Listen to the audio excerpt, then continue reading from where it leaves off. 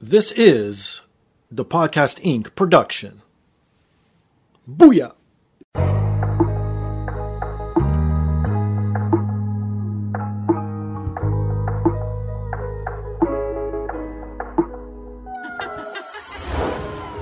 And now, this is the moment podcasting fans listening around the world have been waiting for.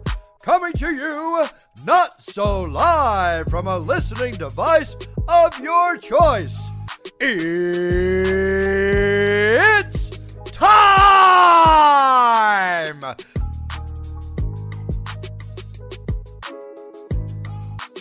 Podcasting out of this corner, a mixed martial talker, holding no professional record. He stands at 6 feet 1 1/2 inches tall, weighing in at whatever he feels like. Hailing out of Toronto, Ontario, Canada, presenting the sometimes angry, always funny, self-proclaimed podcasting champion of the world, Steve Fingerstyles.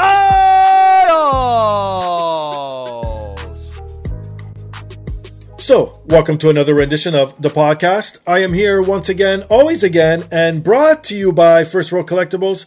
If you're into nerd culture, if you're into sports memorabilia, if you're into wrestling memorabilia, please visit firstrow.ca. Use promo code THEPODCAST20. You'll get 20% off. They got everything from comic books to sports memorabilia, wrestling figures, wrestling magazines, anything you need or want, they have it there. Best thing is, they update daily, and even better than that, they ship worldwide. So please visit them at firstrow.ca. If you're into video games and books, please visit bossfightbooks.com for great books on classic video games. You'll find titles like Galaga, Super Mario Bros. 2, and the soon-to-be-released, just announced, GoldenEye 007. Everything you see on their website's available in paperback and ebook format, so please check them out at bossfightbooks.com. If you're looking for the best supplements and CBD products, please visit legacysubs.com. Use promo code THEPODCAST to receive 10% off. They have everything from sleep aid to muscle building, anything that makes you feel great, they have it. They are Legacy Sports Nutrition at legacysubs.com. If you want to support me directly and monetarily, the easiest and best way to do that is to go to my merchandise store at tpublic.com or scroll down on today's device you're listening to on. It's embedded right there in that description. Click on the link. Takes you right to the merchandise store. I got everything from hoodies to travel mugs, phone cases, anything you need or want. It is literally there. But the best thing, the easiest thing, the most important thing to support the show is rate, subscribe, review on all major platforms, most specifically Apple Podcasts, Stitcher, TuneIn, SoundCloud, Spotify, and iHeartRadio. So this week, I'm being joined once again to chat all about video games, TV, and movies. The one, the only, Steve Tilley. What's going on, man? The second best Steve. Of all the Steves on the podcast right now, I am the second best Steve. Well, I would hope so. It is my show. That's the only time I'll put myself over, as they say. It's, you know. I would always defer to you. That's right. There you go. You know what? I always look forward to, this is the episodes I look forward to the most because I love video games. I love movies. I love TV. Well, movies, we'll get into it, have fallen off, and I think we've touched on this before too. Not really up there anymore in my top 3 of entertainment stuff to consume nowadays. But it still is there. Every once in a while there are gems. But before we get into anything, my friend, what's going on with you? What's up? Well, I don't know, man. I'm a little busy. When is I got to make sure that I'm not spoiling myself here. But Okay. as we have discussed, I am in the process of moving out of Toronto. I have lived in Toronto for almost 17 years now, but Wow. I am originally from the heartland of Alberta. I'm from Edmonton. So, I'm in the process of getting things together to move back to Alberta, be a little closer to my family, buy a house that won't cost me $2 million like it would in Toronto. Right. And, so it's a very stressful time. I mean, anybody who has moved, I'm sure, can relate to the amount of stress that goes into moving with the finding a realtor and, deciding what you're going to pack and take with you, then finding a realtor on the other end. moving across country to another province. It's a lot of hassle, and working at the same time too. So that has kind of been my primary focus for the last little while, is trying to get this move happening. But when I can, I've been sneaking in some shows and sneaking in some games, and got to take the mind off the other stuff every once in a while. You know what I'm wondering now? Like inflation has gone so stupid crazy in the past 10 years alone, where I can't imagine what stuff is going to cost in the future. Like, where is this going to lead to? Like, is literally like a stick of gum going to be $1 million, say 100 years from now? Like, you know what I mean?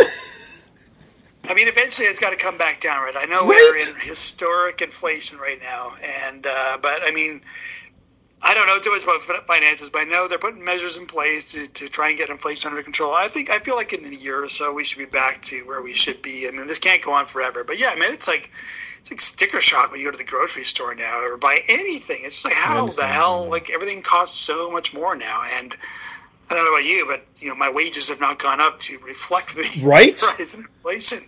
So yeah, it's not an easy time.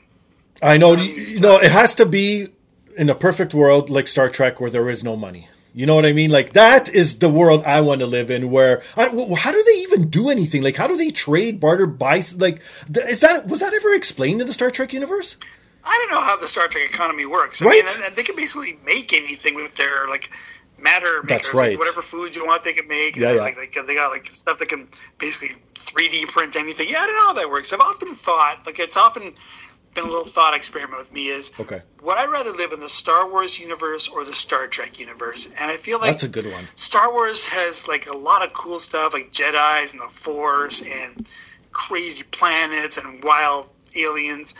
But I feel like Star Trek would be a little safer. You probably have better health care.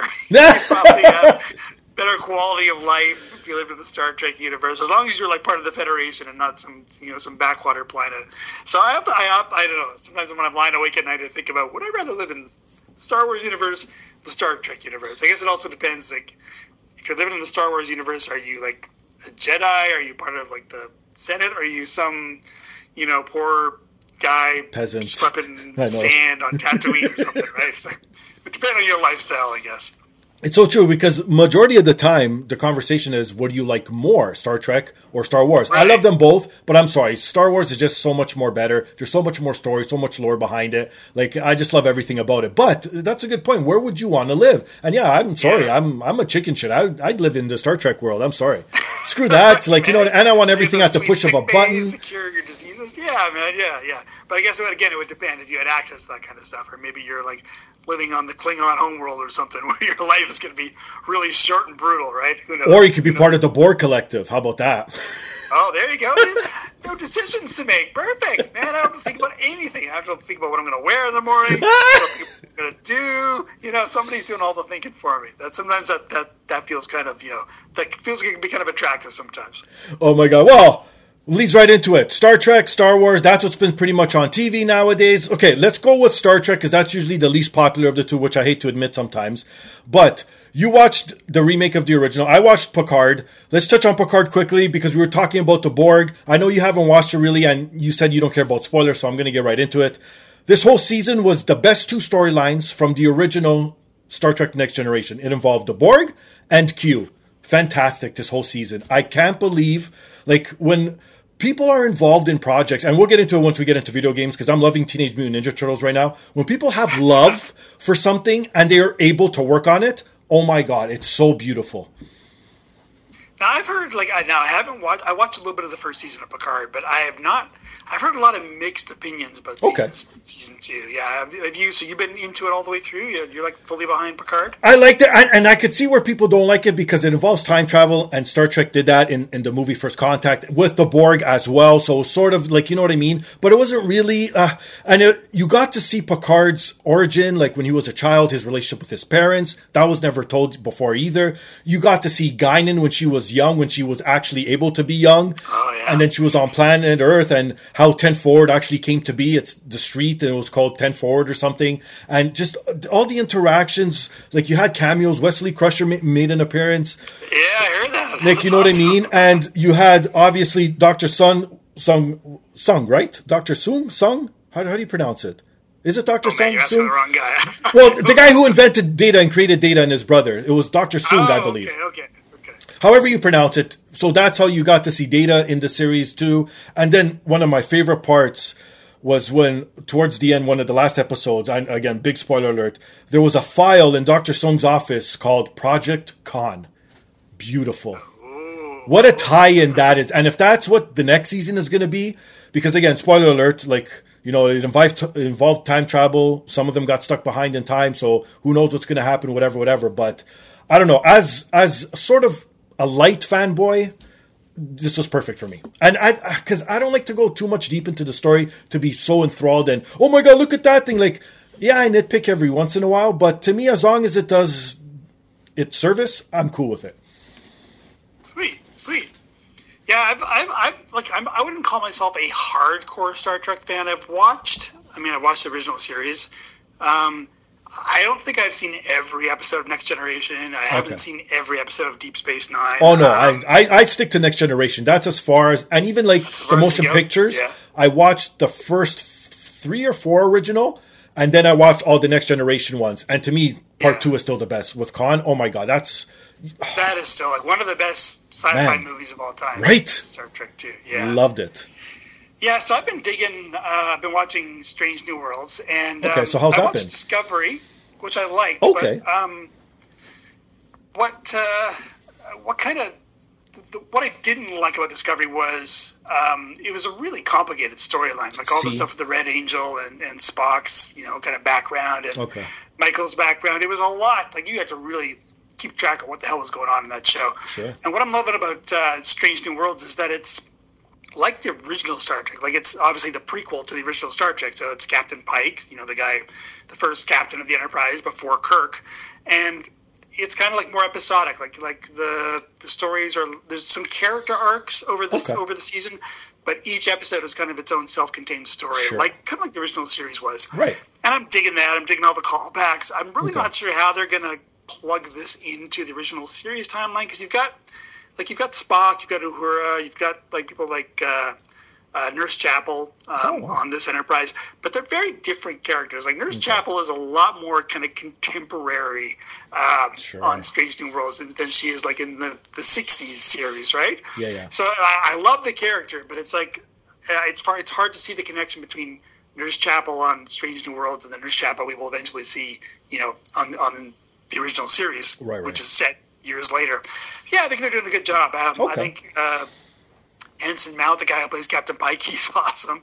He's like, he's got kind of like the qualities of some of the best captains of the Enterprise. He's very dashing like Kirk, but he's very kind of like, thoughtful and compassionate like Picard. And I like him, man. He's definitely up there among the top captains of the Enterprise. So I'm really digging the show. Like I'm digging it more than I was. I liked Discovery. I liked some things that Discovery did, but I'm definitely digging Strange New Worlds more than Discovery, and I'm excited to see where it goes from here. Like it's weird because they're built into this spot where they've got to eventually connect with Star Trek: The Original Series. Like there's only so much you can play with there. Like you can't kill off Spock, for instance, because we know he's going to be alive in the original series. So there's kind of like some limitations to what they can do story wise, but it's a huge universe, and it's kind of cool to see them touch on some storylines that were never really fleshed out in the original series, or see characters, or like Orion pirates that we will see again in the original series. So I think they're doing a good job. I'm digging it. It's very entertaining, that show. Well, speaking of limitations, like another one, and it just was aired, the finale was Obi-Wan Kenobi. Like that, I was so interested to see how they were going to do this. And let's get right into it. Star Trek aside, now let's go full Star Wars. Like the thing that I loved. Okay, how about this? I'll start off by saying this comment. It was the worst of the 3 series that's been put out, but it's been my favorite, if that makes sense. Oh, that's an interesting take. So explain that. Explain how it's the worst but your favorite. Okay, because I love everything Darth Vader related, as we talked about the last one. And remember I said I wanted a Darth Vader story. Even though this is Obi-Wan story, it was hand in hand, like especially after the second episode, once you see Darth Vader and he starts talking and everything and he's more involved in all the stuff on screen. It was like, okay, this is exactly what I wanted. And it was perfect. But everything else didn't sort of make sense for me, and I didn't like it. Like the whole Leia arc, loved the little actress, superb job. She was great. If anyone was to play a smaller version of Leia, she did it perfectly. It just didn't make sense because every time in the back of my mind, I see the holographic thing of the original Princess Leia from episode 4. Obi-Wan Kenobi. Right? Yeah. And then after it says, you served with my dad in the... And it's like, well... If if you had this connection with Obi-Wan, wouldn't you say that? Right. Remember you helped me? Like, you know what I mean? So I couldn't shake that for some reason. And if it wasn't for that, it'd probably be the best. But like the other two series, like they were written better, I find. There was more like, I don't know, because it didn't have to rely on the Jedi. It had, I don't know, if that more free reign, more able to do others. Like, you know what I mean? So I guess that's my whole comment of saying it wasn't the best, but it was my favorite. Yeah, and I hear you exactly. It's this is the problem. This is the same thing with the Star Trek prequel series. Is we know what happens in Star Wars, right? So anything that doesn't make sense leading up to that stands out. And what you are talking about is exactly the problem I had too. Like when we see Obi-Wan or Ben Kenobi and Princess Leia, the small amount of interaction they have in Star Wars.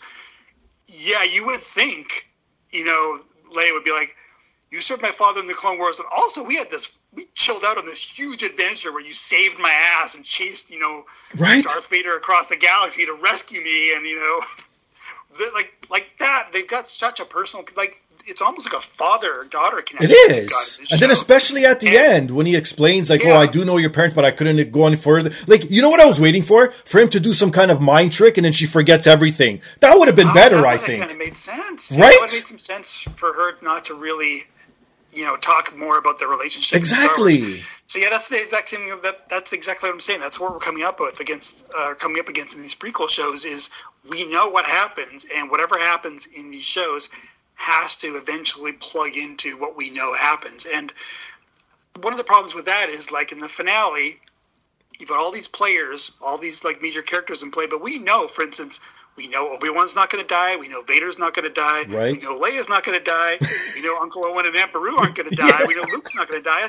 None of these characters are in jeopardy because we know that they will appear later on. And this isn't like Star Trek where they've done the Kelvin kind of split off universe. This is the canonical universe leading up to the events of Star Wars, of A New Hope. So yeah, it kind of takes some of that real that sense of jeopardy away when you know, like, oh no, third sister's closing in on Luke. I hope she doesn't kill him. Right? Luke's not going to kill him because he's got to stick around until they blow up the Death Star in a few years. And one thing I did have a problem with though is I like the duel. I hope everyone's seen the finale by now. But I like the duel between Obi-Wan and Vader at the end. Me too. Obi-Wan slices Vader's helmet partially open, so you can see his face. Yep. But man, Obi-Wan, by not killing Anakin there, like Anakin's then going to go on to blow up Princess Leia's planet. Man, like he's going to go on to be like a murderer of millions of people with the Death Star. And Obi-Wan is now indirectly responsible for this reign of terror that Darth Vader is going to wreak across the galaxy, right? Like there's millions of deaths on Obi-Wan's hands now. I mean, of course he didn't know, but man, like Vader, Anakin said himself, Anakin is dead. I killed Anakin. Like Anakin doesn't exist. Your friend is gone. Well, freaking stick your lightsaber in his face, then, man. Put him down. He's a bad guy. He's going to kill people. Kill him. But no, we can't because we know Vader's going to be alive in Star Wars. Yeah, no kidding. But it feels so comfortable. Like, I know the other ones were cool when they first came out because it was like the first series and it's like, oh my God, yes, like Mandalorian was, Star Wars universe again. But this just felt like home to me, like hearing that lightsaber again, like, you know what I mean? The one thing that pissed me off, but then they redeemed themselves, luckily, was the music. Like, there was no hints of the original score from the movies in this, which I thought was a bit odd, except the end when Darth Vader was talking to the Emperor, and then you heard the infamous Darth Vader music. And I was like, thank you. That's what I was waiting for. It was, like, you know what I mean? So it's like they dangled that a bit. So that was pretty cool for that. But it just, again, and James Earl Jones at 91, still doing the voice of Vader. Oh, man. How crazy is that? That's awesome. I'm glad he's still around. I heard one time, like long before this, that they actually basically had him sit down and almost like read the dictionary so that they could eventually, if they needed to splice Vader's voice. But I mean, now they're like AI voices are getting so good. You could probably do a pretty good rendition of his voice just from James Earl Jones voice samples. But yeah, I'm glad he's still around to be reading those lines, because I mean, Darth Vader's got to have Darth Vader's voice, right? Or it wouldn't be Darth Vader. My one other problem with this show, though, is and I don't think it was my favorite of the series so far either. I think The Mandalorian has still been the best of the bunch. Me too. Is that, I don't know, like, we haven't seen Vader in live action. We see Vader briefly in live action at the end of the prequel trilogy, when Anakin puts on the helmet, and then we see Vader briefly in live action in Rogue One when he goes aboard the blockade runner ship. Yeah. But I mean, correct me if I'm wrong, I believe that's the only time we've seen Vader in live action since the original movies. And I just didn't feel like it had quite the weight that I wanted it to. Like the first time we see him when he's chasing down Obi-Wan, I don't know what I was expecting. I thought he'd make a grander entrance or just be more menacing somehow. But he was kind of like just another kind of bad guy character. And Vader is so iconic. I just felt like he shouldn't be just another bad guy character. He is Darth motherfucking Vader. And I just felt like sometimes, with the exception of the finale, where I felt like he was really Vader-y, I didn't kind of feel the weight of Darth Vader's presence when he was on screen. I wonder if it was meant purposely by the writers so to have that sympathy factor that every time he's around Obi-Wan, he's a little bit weaker than usual. Like, you know what I mean? Because to me, Darth Vader is the badass of all badasses, like you said. Like, he is, to me, top 5 villains of all time, in my opinion. Like, you know what I mean? Exactly. Like, so maybe it was the portrayal of that. And then after, because, once again, Obi-Wan bested him, he left him down and he could have killed him. So that's twice now. That it just fired something up and he became the super badass and had no regret, where he was even wanting to kill his own son after. Like, you know what I mean? Yeah, that's true. I mean, I guess that's really where, like, Vader's hatred would have developed, right? He was defeated and left for, not dead, but he was defeated and badly wounded once by Obi-Wan, and then again he's defeated and badly wounded and left again. So you can see how that would really drive him over the edge and make him like this really hate-filled character. So yeah, I can kind of see how it fills in a little bit of his backstory, but I don't know. They're looking around episode 2 or 3 when they had that showdown in like the freaking gravel pit or whatever. Right. It just didn't seem like a real dramatic spot to have a fight. First of all, it's like they're in a rock quarry or something. Right. And I just didn't get the sense of Vader being Vader. Like, Vader is Vader. Like, he should be so unstoppable. It's so scary. And I just didn't feel that from Vader until towards the end of the series when he felt like Vader to me.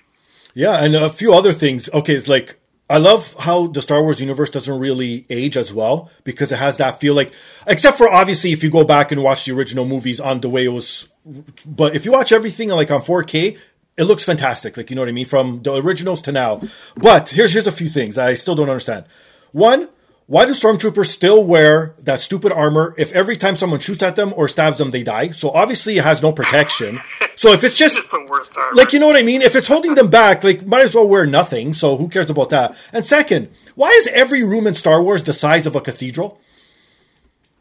Oh, I don't know, man. Maybe they got a lot of space to work with. Maybe that's just like the design. That's how they design stuff. You're absolutely right about Stormtrooper armor. They have had so many years to improve that armor.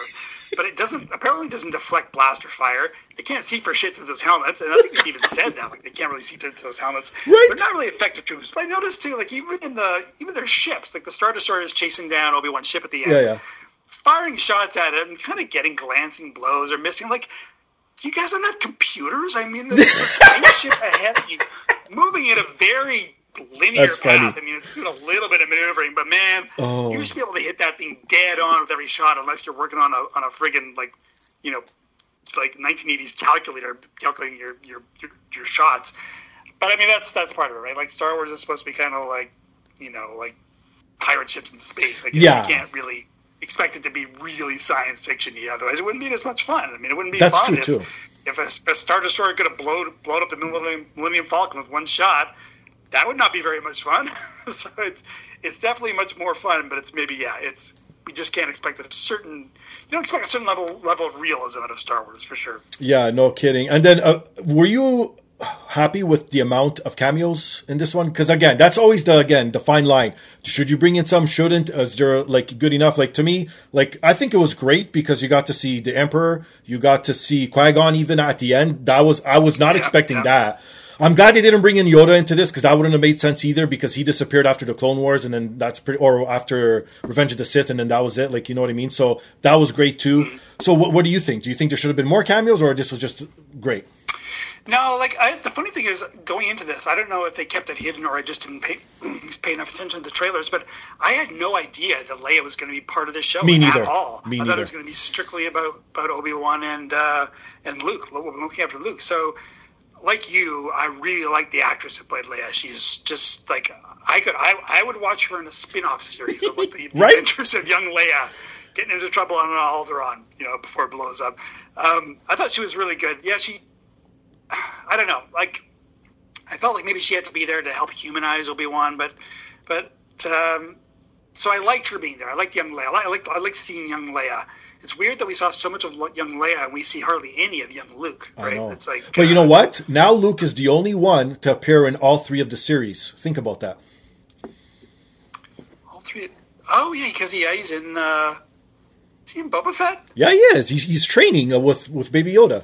Oh, yeah, of course he is. Yeah, that's right. So he shows up at the end of The Mandalorian, and then he's like a major character in Boba Fett too. Yeah, that's true. That's true, yeah.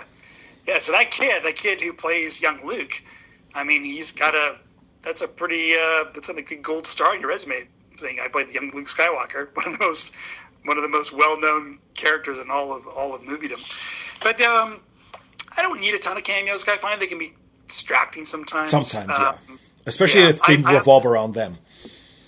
I thought they might try to introduce a young Han Solo in there as a passing cameo. Okay. I'm kind of glad they didn't because that would have been kind of silly. That would have been really forced in. But I was there were some scenes where I was half expecting him to show up as some young character for that, and like he and Leia would not necessarily even meet because of course they would they can't meet that early. But no, I mean I don't know. It's so weird because I was really looking forward to this series, and I thought it told a story, but I'm kind of with you. It was not, despite the fact that it's the series that most closely kind of plugs into the Star Wars original trilogy. It was just not my favorite. Yeah, if I had to watch this or watch season 1 of The Mandalorian again, I would watch The Mandalorian again.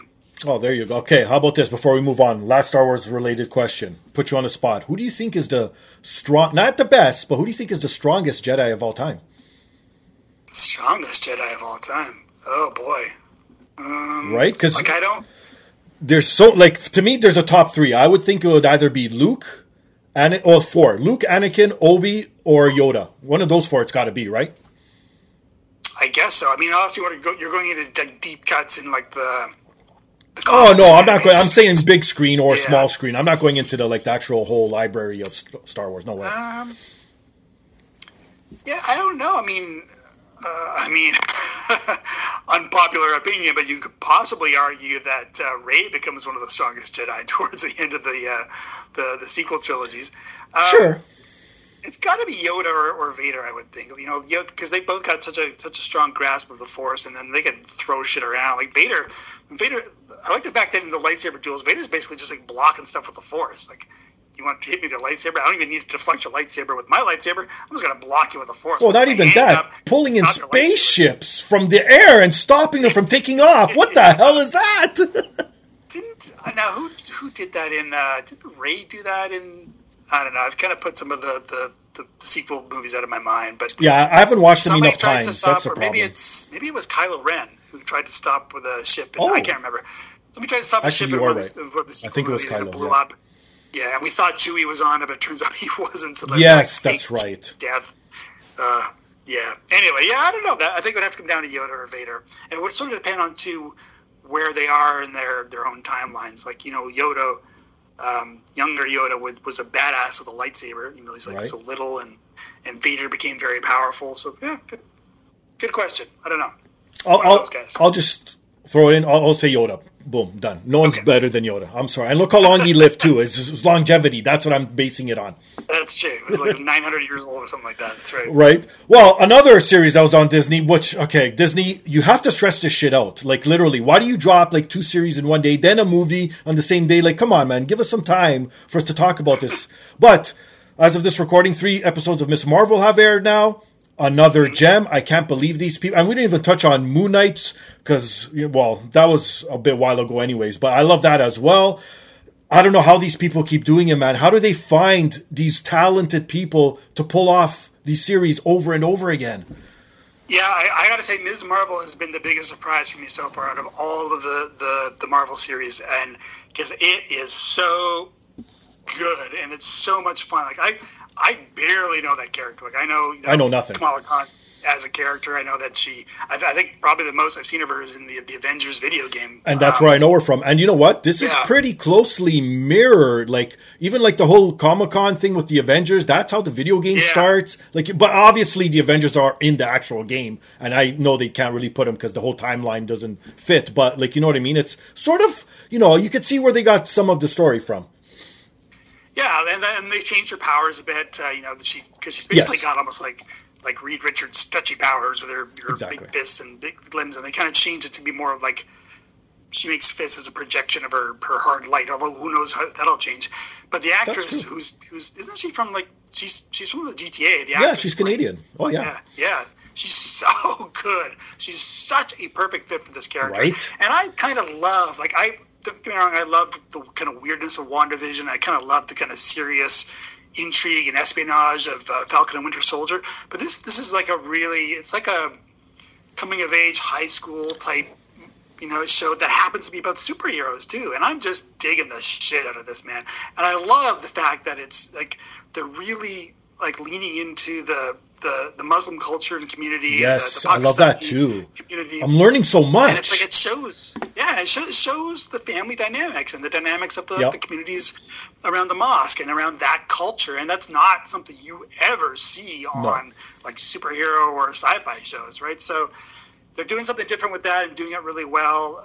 The characters are, adorable, but strong, and I really want to know where they're going to go with this. I'm just 3 episodes in, and I'm just loving the shit out of it. It's the show of all the shows we're talking about, like Star Trek and Obi-Wan, which is done now. But it's the show I look most forward to each week. The new episodes. Now imagine being a teenager watching this. Like you said, this is perfect coming of age. Like we didn't have this. All we had was animation as kids. Like we didn't have these type of shows. Like, you know what I mean?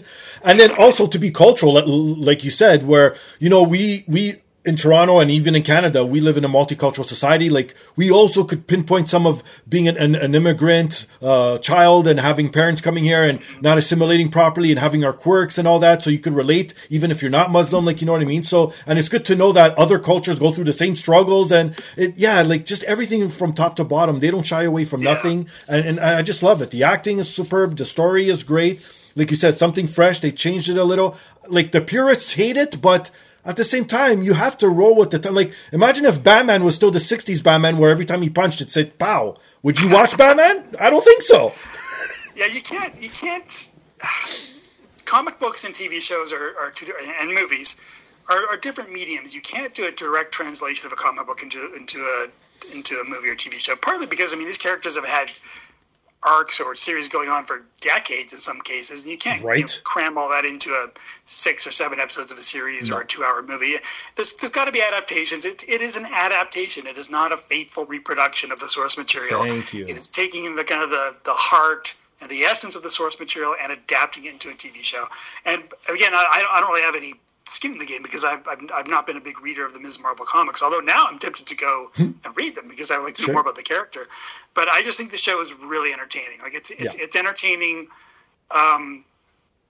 in a lighthearted way, but also like I love the family dynamic. I love the community dynamic. I love the high school dynamic between the characters in high school. Like there's just so much cool character stuff going on in this that happens to also revolve around superheroes. So yeah, it's a great show. I hope it maintains this. Like you said, we're on episode 3 as we're talking today.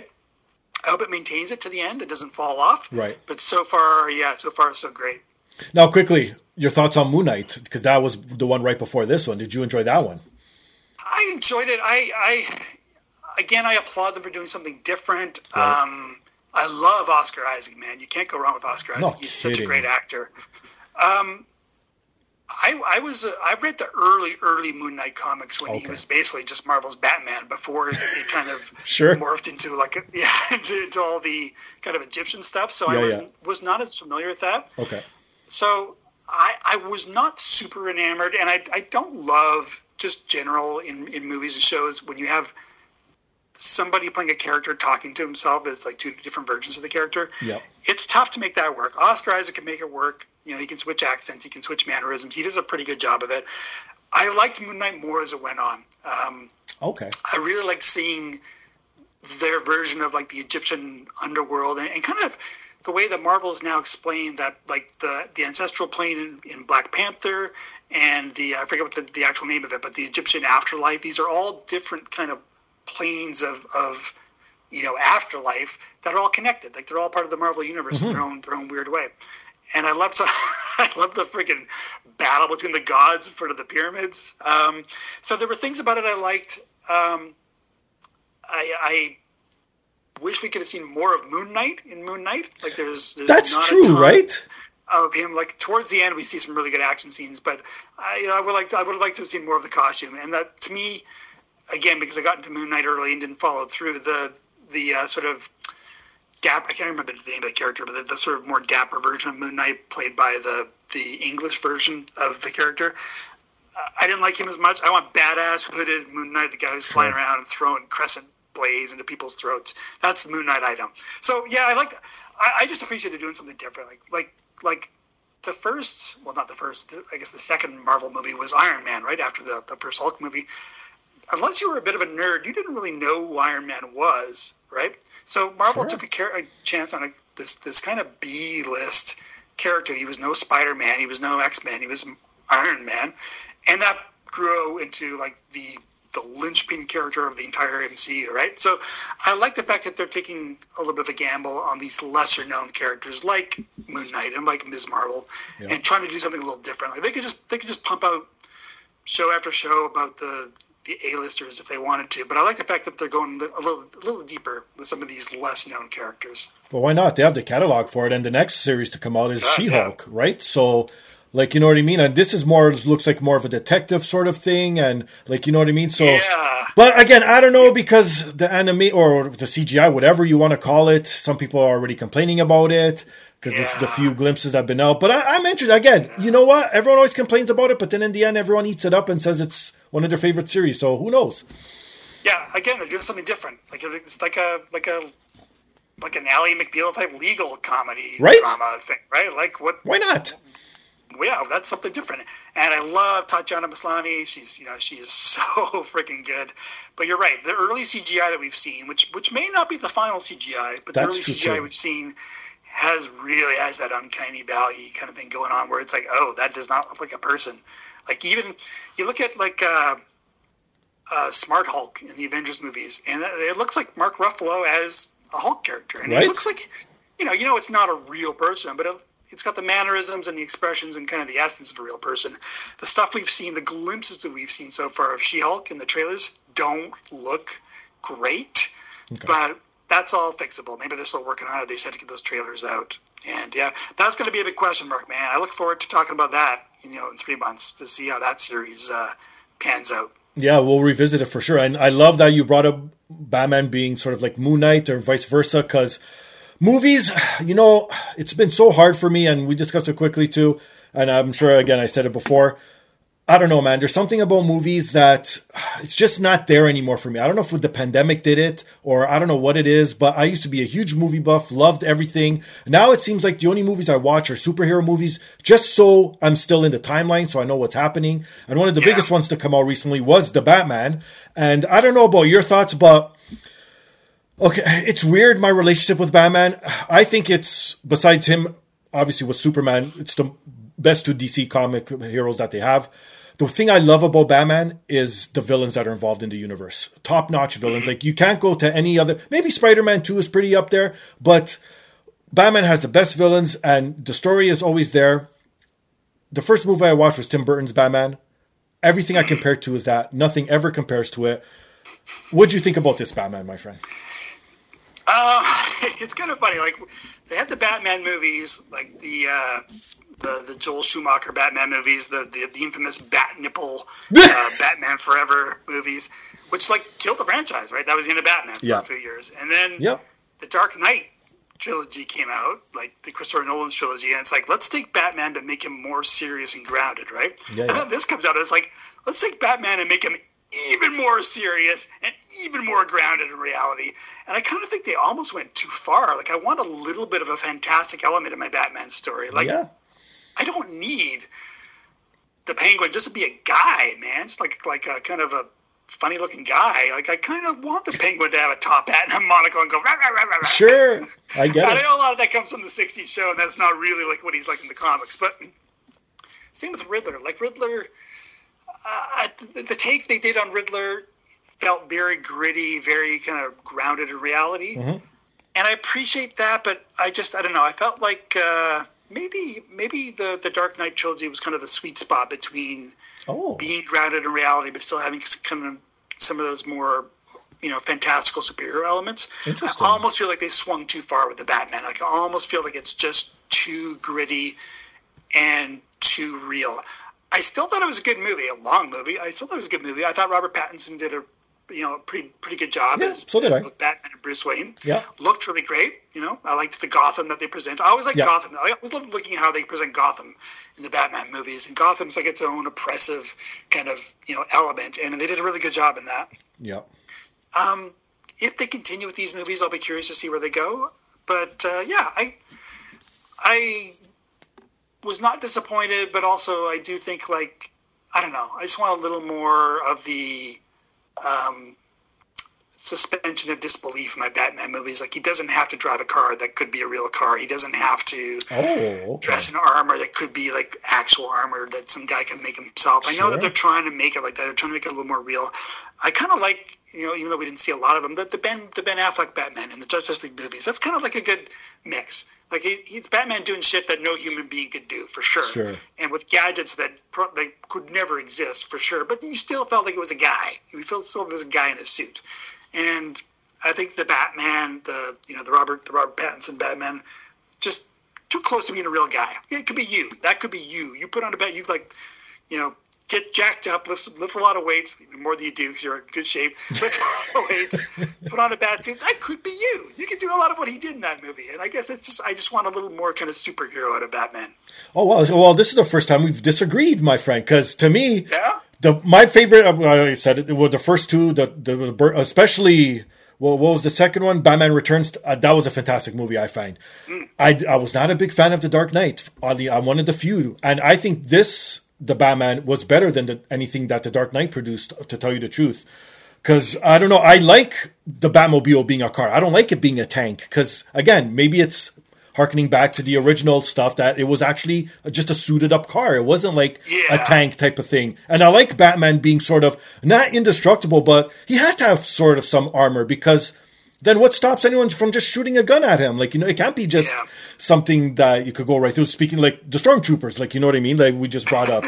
And same thing goes with the Riddler character. I loved it. Like, to me, it was this sadistic Jigsaw sort of character, and he wasn't here, wasn't there, and, he was kind of crazy, but he wasn't. He was a genius, but he's not. Like, I love that whole thing. And again, going back, I'm thinking of the Riddler being Jim Carrey, just laughing and riddle me this. Like, that's sort of corny, but even though I do agree with you. It is corny. It is corny. I just felt like there's some kind of not even a halfway point. Like, I would still want the Riddler or want any of these characters to be closer to like the reality of the Batman than they were to the absolute fantasy of Batman Forever and whatever the other one was with the friggin' Bat credit card.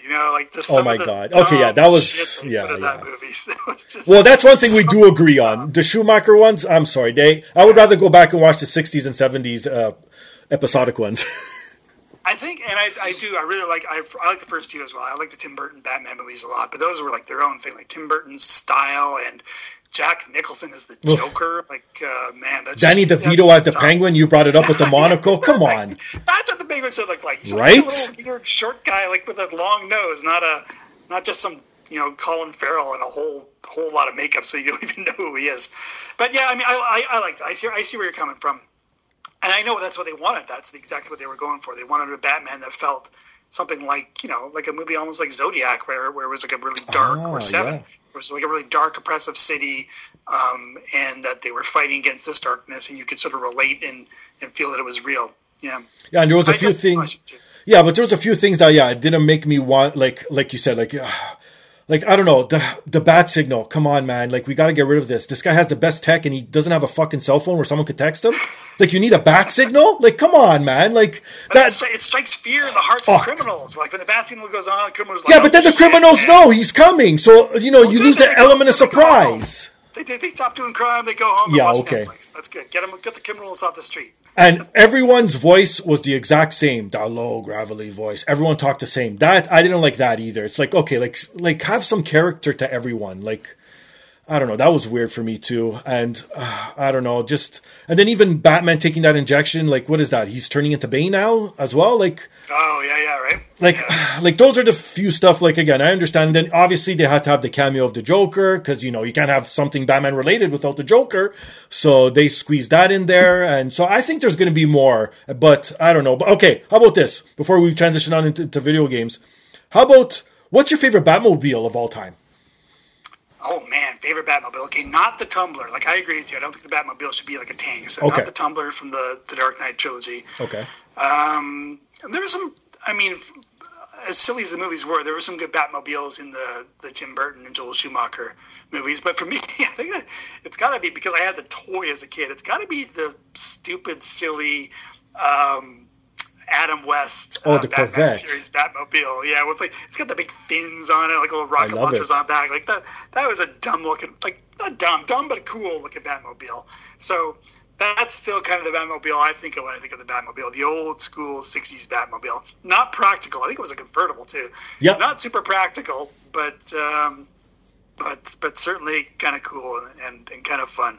Yeah, I'll go with the first Tim Burton one, that long black one. Fins? Yes, that one was just something so different. And again, as like you did, that's when I was a kid and that movie came out, and I had the little hot box or match wheels, whatever they are called, version of it. And yeah, I used to love that thing because it just stood out and it looked so unique. Like, you know what I mean? It was just, it was perfect. A lot of, okay, I'm going to ask you a lot of favorites, but a lot of them are going to harken back for me to Tim Burton. But how about this? Favorite villain?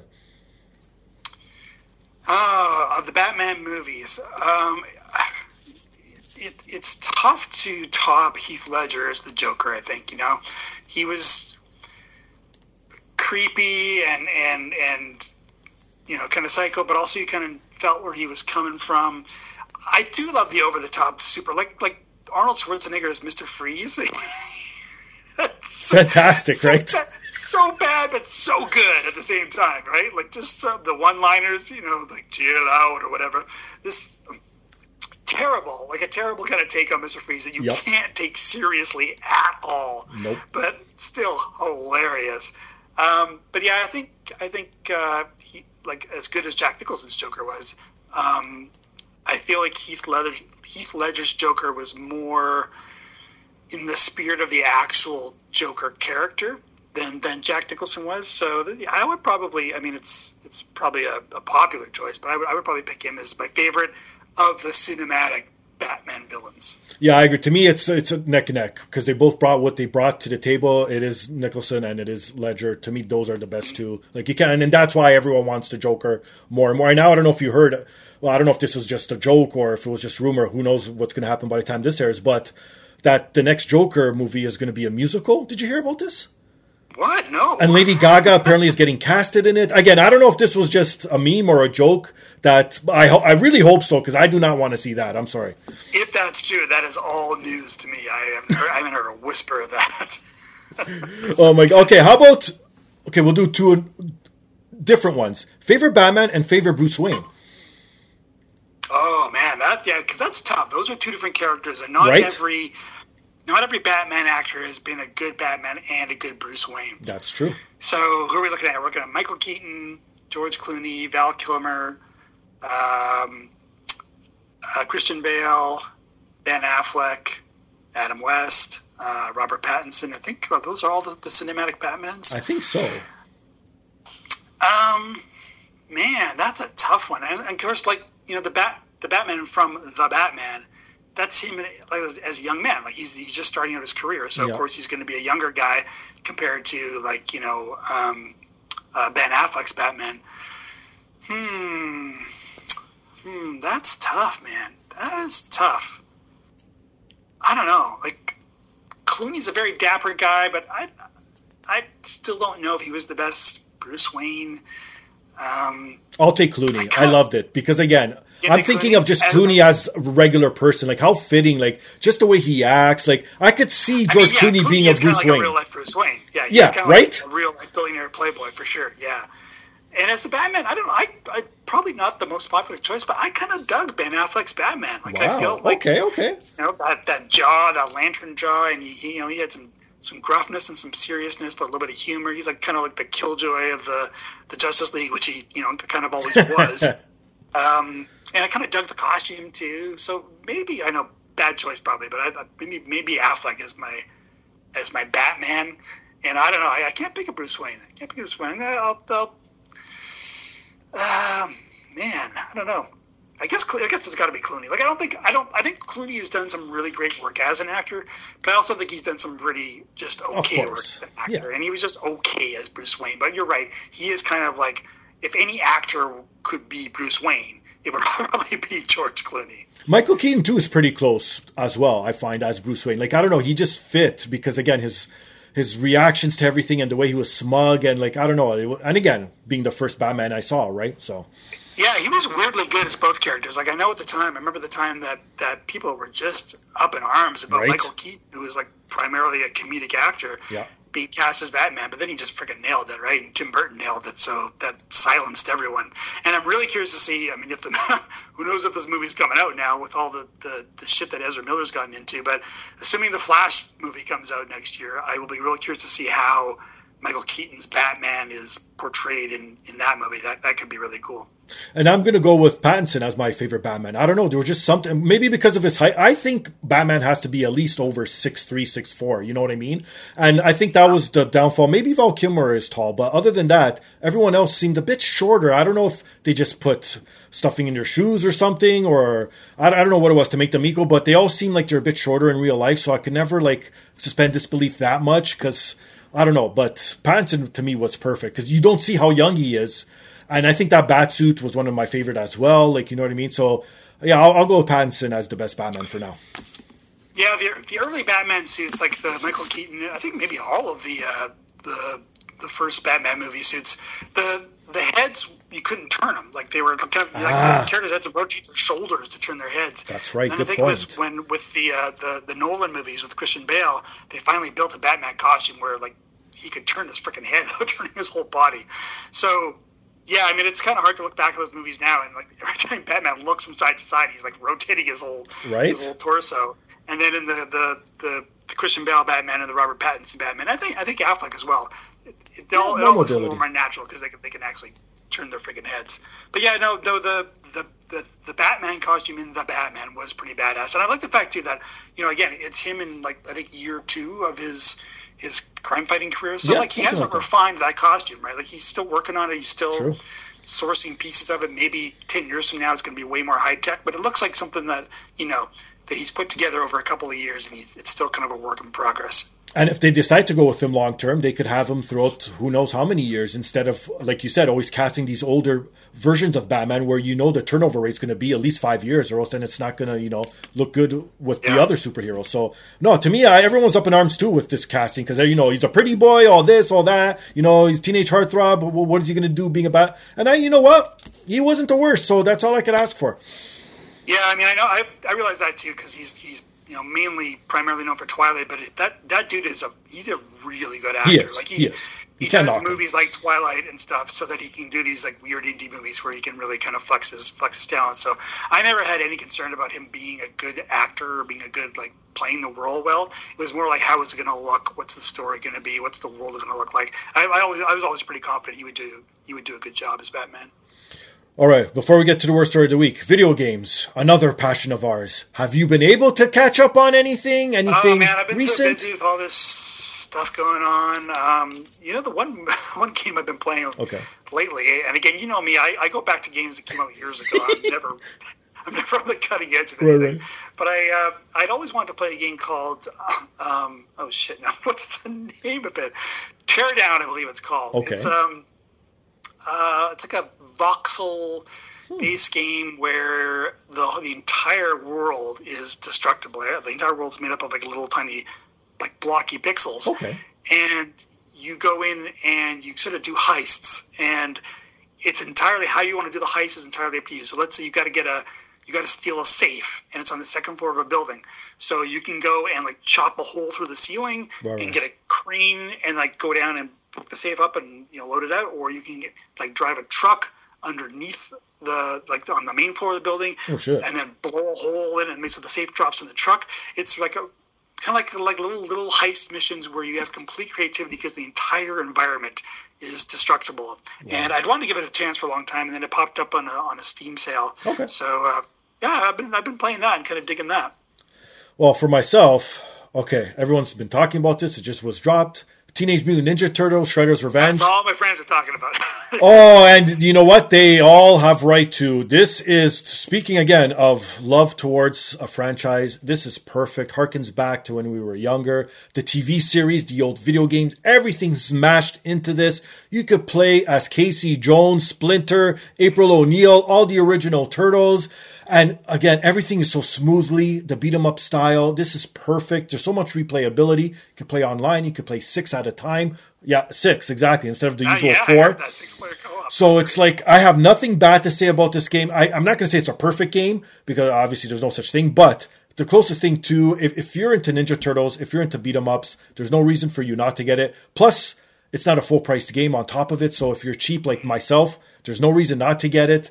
I love it. I would suggest to get it on the Switch because you could play it portably too, but get it on any console that you own. This, to me, if not contender for Game of the Year, it's already Game of the Year for me. I'm sorry. Damn, really? It's great. Well, mind you, this is the only new game I've played. I'm still playing then the other game I'm playing quickly is Assassin's Creed Valhalla, which I made the mistake of getting into. Now I'm fucked because I'm 100 hours in. Yes. Oh, yeah, good. By life, 100 hours in, so you're like, a third of the way through. Right? And that was just what I was going to say. And I go, look, I'm like, you got to be fucking kidding me. I can't, but now I'm invested. I have to, I've been playing this game since April. Mind you, I don't play like 5-hour sittings every day. Like maybe on the weekend or during the whole week, I'll probably play a whole worth of like 5 hours, so to speak, right? That's pretty much my gaming. But it's like, oh my God. But I love Assassin's Creed. I'm a sucker. I've mentioned it before. Odyssey is my favorite game of all time. But then it's not only that, it's the whole Greek mythology. I'm a huge fan of that stuff too. That's why I used to love God of War. But I don't know. I shouldn't have done it, but I'm in it now. But yeah, anyways, back to Turtles. Yeah, I haven't played anything else new this year, so don't quote me on saying it's the best game, but for me it is. It's fucking awesome. So it's like, pardon my ignorance, I haven't even seen it. Like I haven't even seen trailers of it. Is it like a side-scrolling beat 'em up like the old arcade games? Is that what it's like? It looks exactly identical to the stand-up arcade cabinet that we used to play as children. Okay. Same thing with the home consoles. Like Part 2, I think, on the NES, and then Manhattan Project or whatever it was called. Those were probably the best 2 console versions. And it just has all the characters, has everything in it. It's fantastic. Has the original Teenage Mutant Ninja Turtles theme song from the cartoon as the intro. Oh, sweet. Like, come on. It is great. It sounds like it is your Game of the Year. Nothing's going to top that. Doesn't matter what else comes out this year. Nothing's going to top it. I don't think so. But let's look forward to, because we're not, guys, again, we don't play recent stuff because, not to say that we have lives, but we have other stuff that we like to cover, other stuff we like to look forward to. So what are you looking forward to in general? Because there's been so Resident Evil 4 remake is coming. The Callisto Protocol, which is a Dead Space predecessor, is coming out. I'm really looking forward to that. Street Fighter 6 was announced. Midnight Suns, a new Marvel game, was announced. Speaking of Marvel, The Invincible, I don't know if you saw this. It's sort of like got this Fallout Outworlds type of vibe to it. Looks amazing, interesting. Starfield, I know you want to probably talk about that. What are you looking forward to, my friend? I mean, I guess I would put Starfield up there. I watching the Xbox Bethesda showcase, I was not completely blown away by what they showed in Starfield.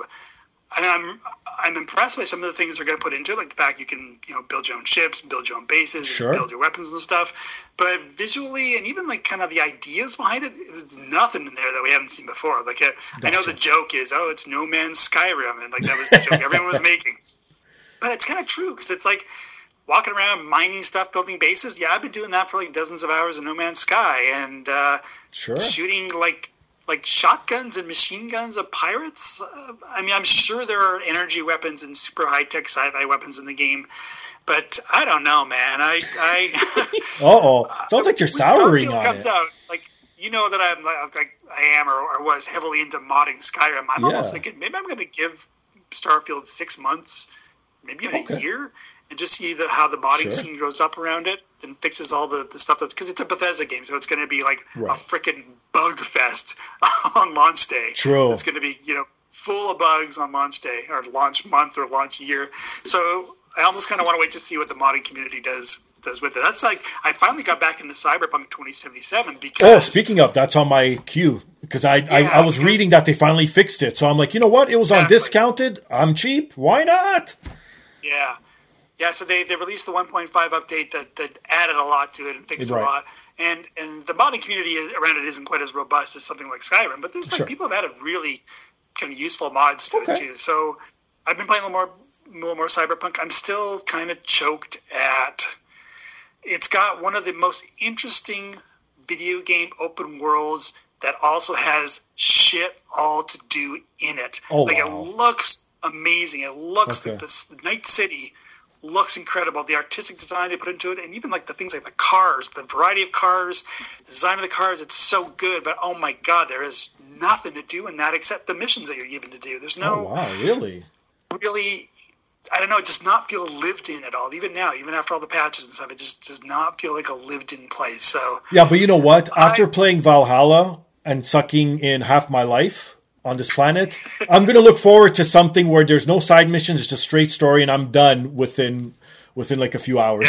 Yeah. I'm actually looking forward to that. There are a lot of side missions in Cyberpunk. There's a lot of generic do stuff for fixers missions, but I don't know, you drive around the world and there's like these incredible buildings and there's these incredible there's shops and stuff, but like most of them are non-interactive. You can't like one out of every 20 doors you see is something you can actually go into and interact with. So I don't know, I feel like the artistic design that was just so spot on in the game, but there's just not a lot of it just doesn't feel like a real place. I wanted to get lost in Night City and feel like I was in a real futuristic cyberpunk city, but outside of the missions or the side missions or the quests or whatever, it doesn't feel like a place. It just feels like a backdrop. Oh wow, that's been said a million times, but I mean that's because I'm getting back into it. That's kind of still where I'm at now. All right, well, hopefully I'll be playing that the next time we talk, and I'm still not playing Valhalla in friggin' 3 months from now. But good luck with that. You'll be halfway through Valhalla in 3 months. Are you ready for the worst story of the week, my friend? Oh my god, I'm never ready for your worst story of the week. I'm never ready, but here we go. Sure, lay it on me. Are you a chocolate bar guy, or for American listeners, candy bar, which still doesn't make sense to me, but we call it chocolate bars up here. Yeah. I'm always afraid to answer these questions because I don't know where the story is going. But yes, I do indulge in the occasional chocolate bar. Okay, so... Why do you ask, Steve? Well, nothing too bad. This is actually like a quirky, funny story. No one got hurt. Nothing's disgusting. It's just kind of weird, like how some shit goes down. So this week's story comes from the Mars chocolate plant in Pennsylvania. When 2 workers were doing some maintenance work to one of the chocolate vats, when something weird happened. If you'd have to guess, what do you think would happen if 2 people are maintaining a chocolate vat? Like, what do you think? Well, you just said it's not something disgusting, but all my mind is going to no place but disgusting places. Like, I'm thinking you're going to tell me they took a shit in the chocolate, they found dead mice in the chocolate, they boned in the chocolate, they eating all the chocolate would be the least weird thing they could do. They had a bath in the chocolate. I don't know, man. Hit me with it. I can't stand the suspense. What happened? Well, you're close. They did sort of have a bath. They both fell in and couldn't get out. Did they die? Well, here's the thing. Responders showed up. I guess, people were working, luckily. Like, imagine if no one was around or anything. These people would have probably died. But responders showed up. They had to cut a hole at the bottom because they couldn't even reach in because I guess maybe because it was so thick or who knows. Like, you know what I mean? So, no, they got out. Everything was okay. Like, maybe they were dog paddling the whole time. I don't know. But can you imagine if you died by suffocation of chocolate?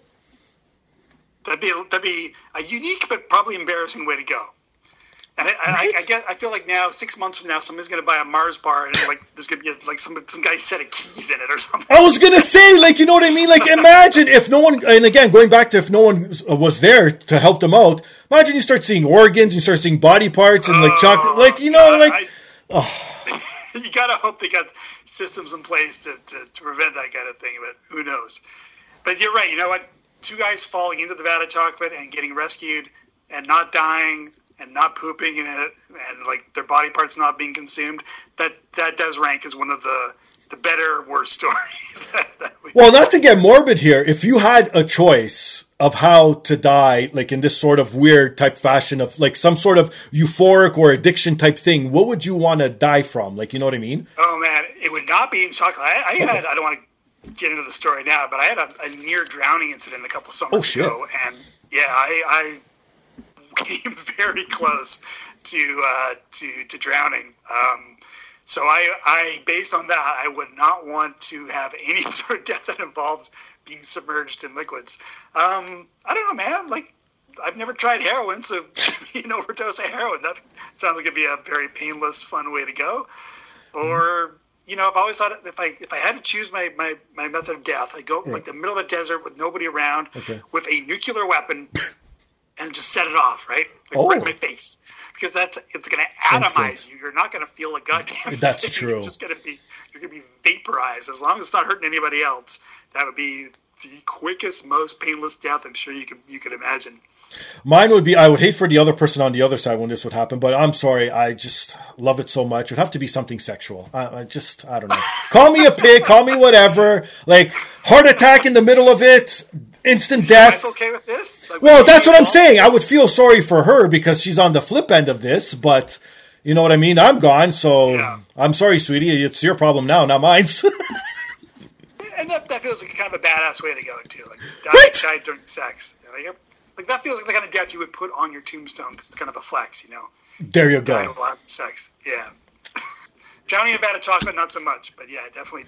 No, I get it. I almost drowned as a child too, and even though I love swimming and I love the water, it did throw me off for a little bit, and it is one of the worst things to feel like you're literally going to die because you can't breathe. Like, that's just a crazy, so I totally feel where you're coming from, my friend. So I want to say, I know we're into June here, but people, if you're going out boating this summer, any kind of like activity, wear your PFD, wear your life jacket. Do not do what I do and go out on a paddleboard in the middle of the lake in a windstorm. Oh my God. Fall off and lose your paddleboard and not have a life jacket on. Do not do that because you may not survive.